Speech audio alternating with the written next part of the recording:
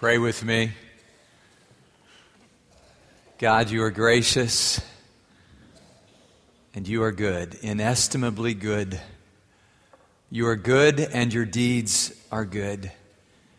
And so everything good in our lives, everything we love and celebrate, every good and perfect gift comes down from you, Father of lights, who alone are good and perfect. And we ask, God, that you would help us to taste and see that you are good, and that you would continue to perfect us, sanctify your church by the truth, which is your word. We ask it in Jesus' name. Amen. God is good all the time. I wonder, what is the flavor of gratitude for you? Thanksgiving is a multi-sensory experience. We gather and go to Melanie's dad's house. We'll do it on Friday this year, and we're responsible for the meal each year. And so Melanie and I will collaborate. She will buy the groceries, and she'll cook the turkey and the dressing and the sweet potatoes and the green beans. And she'll make the cranberry salad, and then I'll help her eat all of that. So it's kind of a team deal, and the best part of it, I mean, the flavor of Thanksgiving for us. And by the way, I'll clean the dishes too, especially when she hears me say all of that in the next service. But the best part of it is at the end we eat what we call four-layer delight. I don't know how to describe it to you. I might get emotional, but I mean it's. There's like this crust stuff, and then there's cream cheese, and then there's chocolate pudding. Have you seen this? And then sort of whipped cream, and then, I'm not trying to make you hungry, but like pecans on top. And it's just, I mean, it's amazing. And I mean, it's fraught with memories. When we eat that together, we remember her mom always made that, and we love that time together. So I wonder, what is the taste of Thanksgiving for you? What is the flavor that evokes gratitude in your heart? In the early church, it was the taste of bread.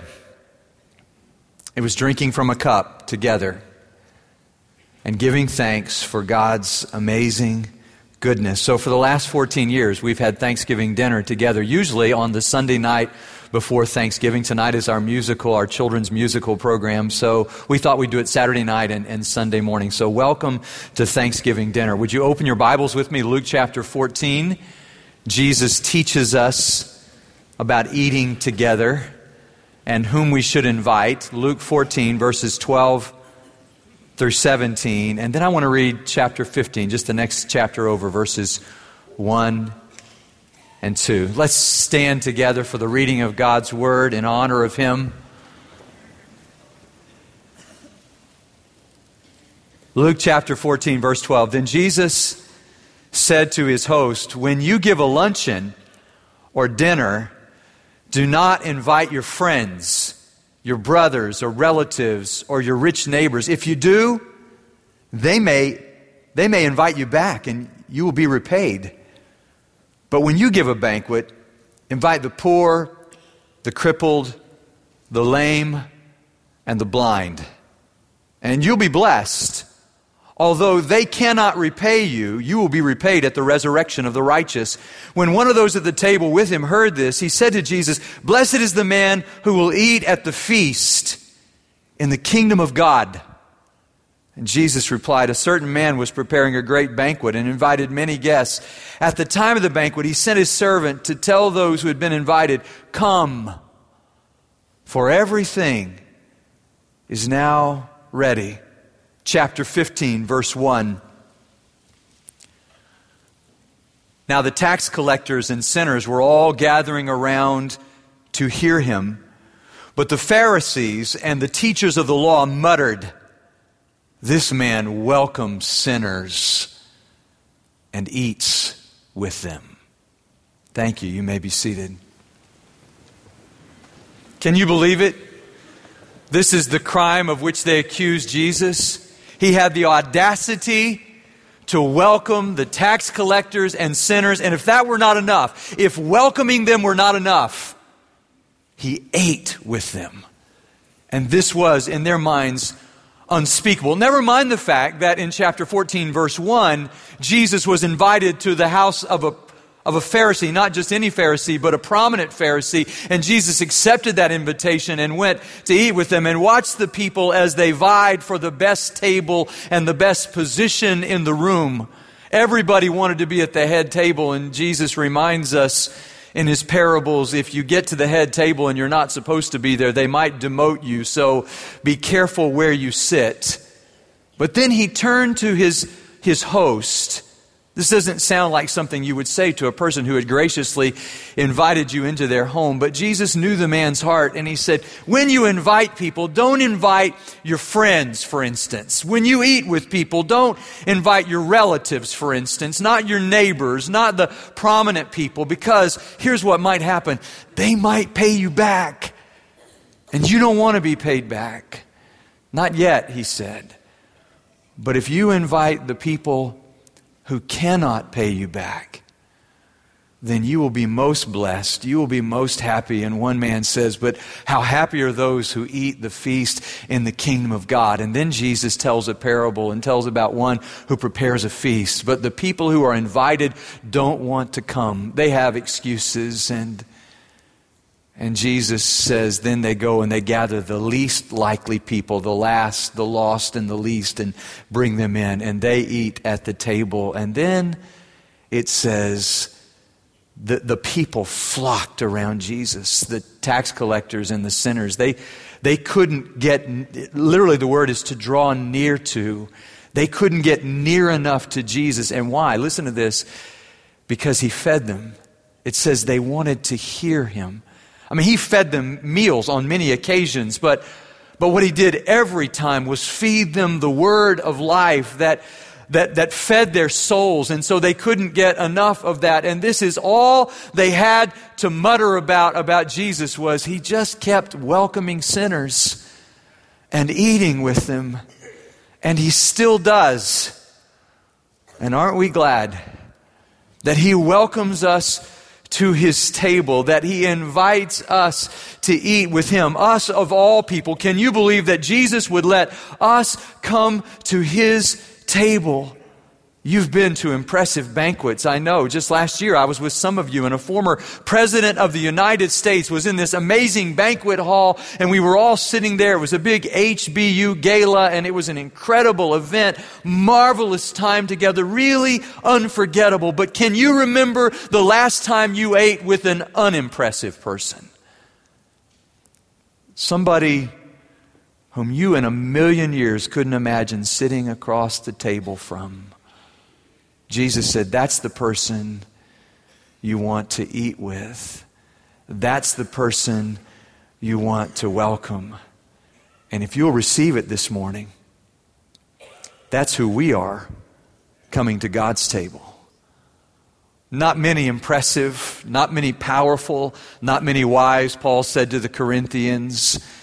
Because in view of God's great mercy, all of us are impoverished in our sin. All of us are lost and cannot find our way. We're blind and we can't see. We are lame and we are maimed and we cannot bring ourselves up to where we need to be. But God, in His rich mercy and grace, welcomes us to His table. Jesus welcomes sinners.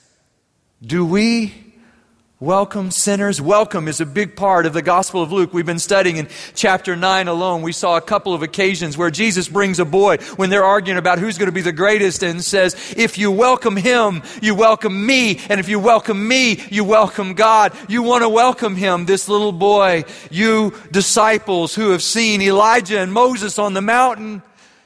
This is greatness, to welcome a child in my name.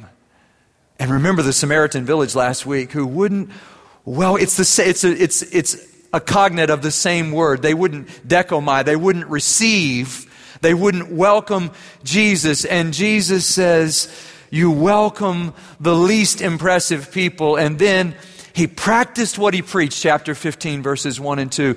He welcomed tax collectors.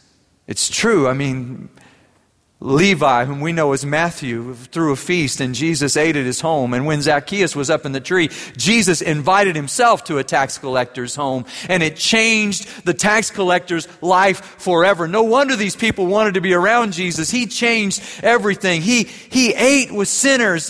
When Peter first realized who Jesus was, when he caught that great catch of fish, he said, "Get away from me, because I'm a sinful man."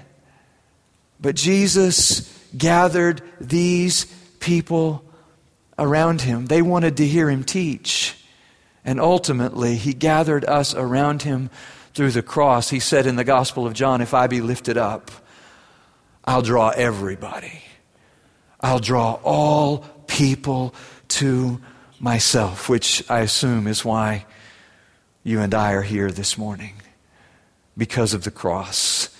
Because he welcomes us with open arms. We used to sing when I was a boy, "Christ receiveth sinful men, even me, with all my sin, purged from every sin and stain." Sing it over and over again. Christ receiveth sinful men. Make the message clear and plain.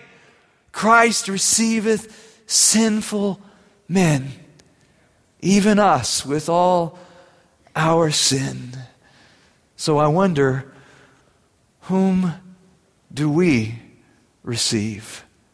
I read a book this week by Tim Chester called Eating with Jesus.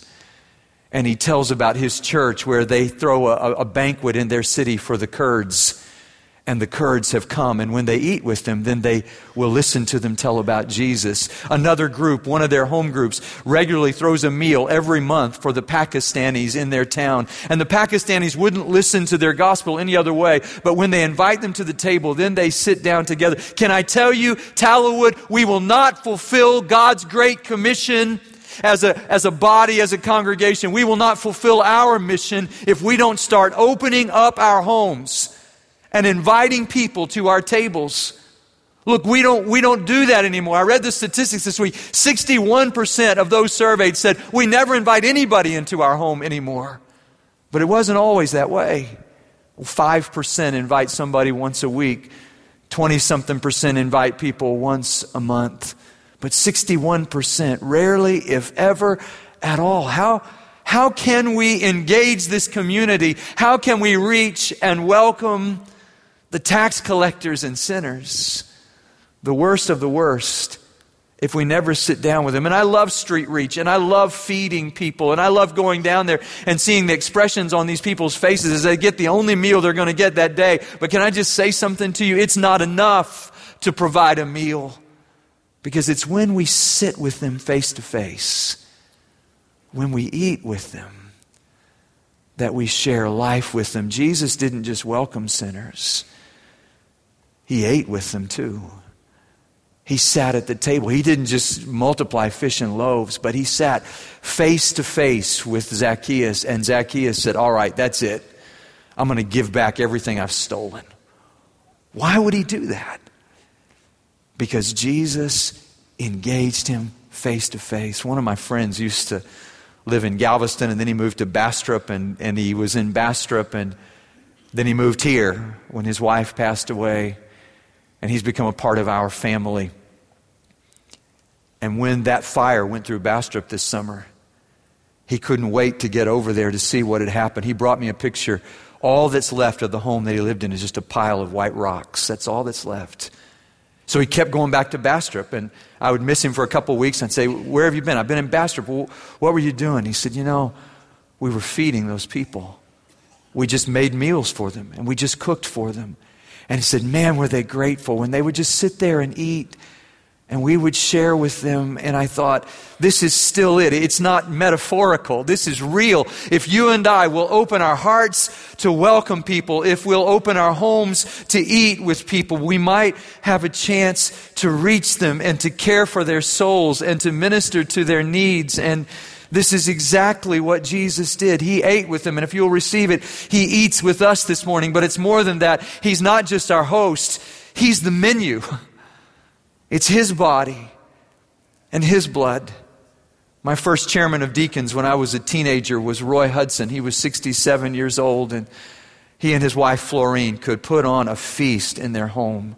Just me and them, 3 different meats, 17 different vegetables I counted one time. Just for the 3 of us, we would eat. And he loved to tell me about it. And he would say, you know, out in the barnyard, the chicken and the pig got together, and the chicken said, you know, that farmer's a good man. Why don't we do something nice for him? Why don't we give him an eggs and bacon breakfast?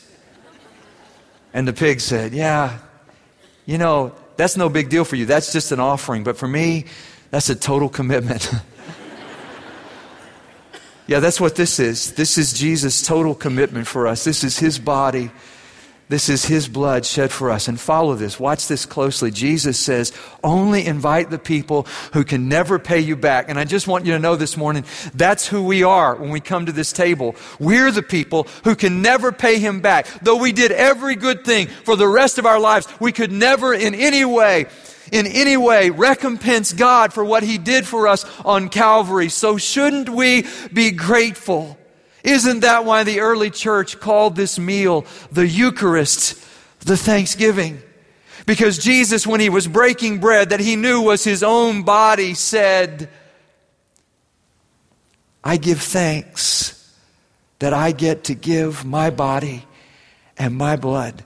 And if He gave thanks, shouldn't we give thanks? This is the flavor of Thanksgiving. Welcome to the dinner. His body, His blood, our life. Receive it and receive Him, because He welcomes you and He eats with us.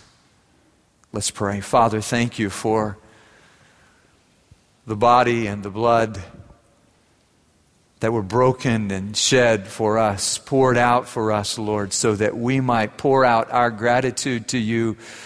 So, Lord, help us to receive gratefully these good gifts from Your hand. We ask it in Jesus' name. Amen.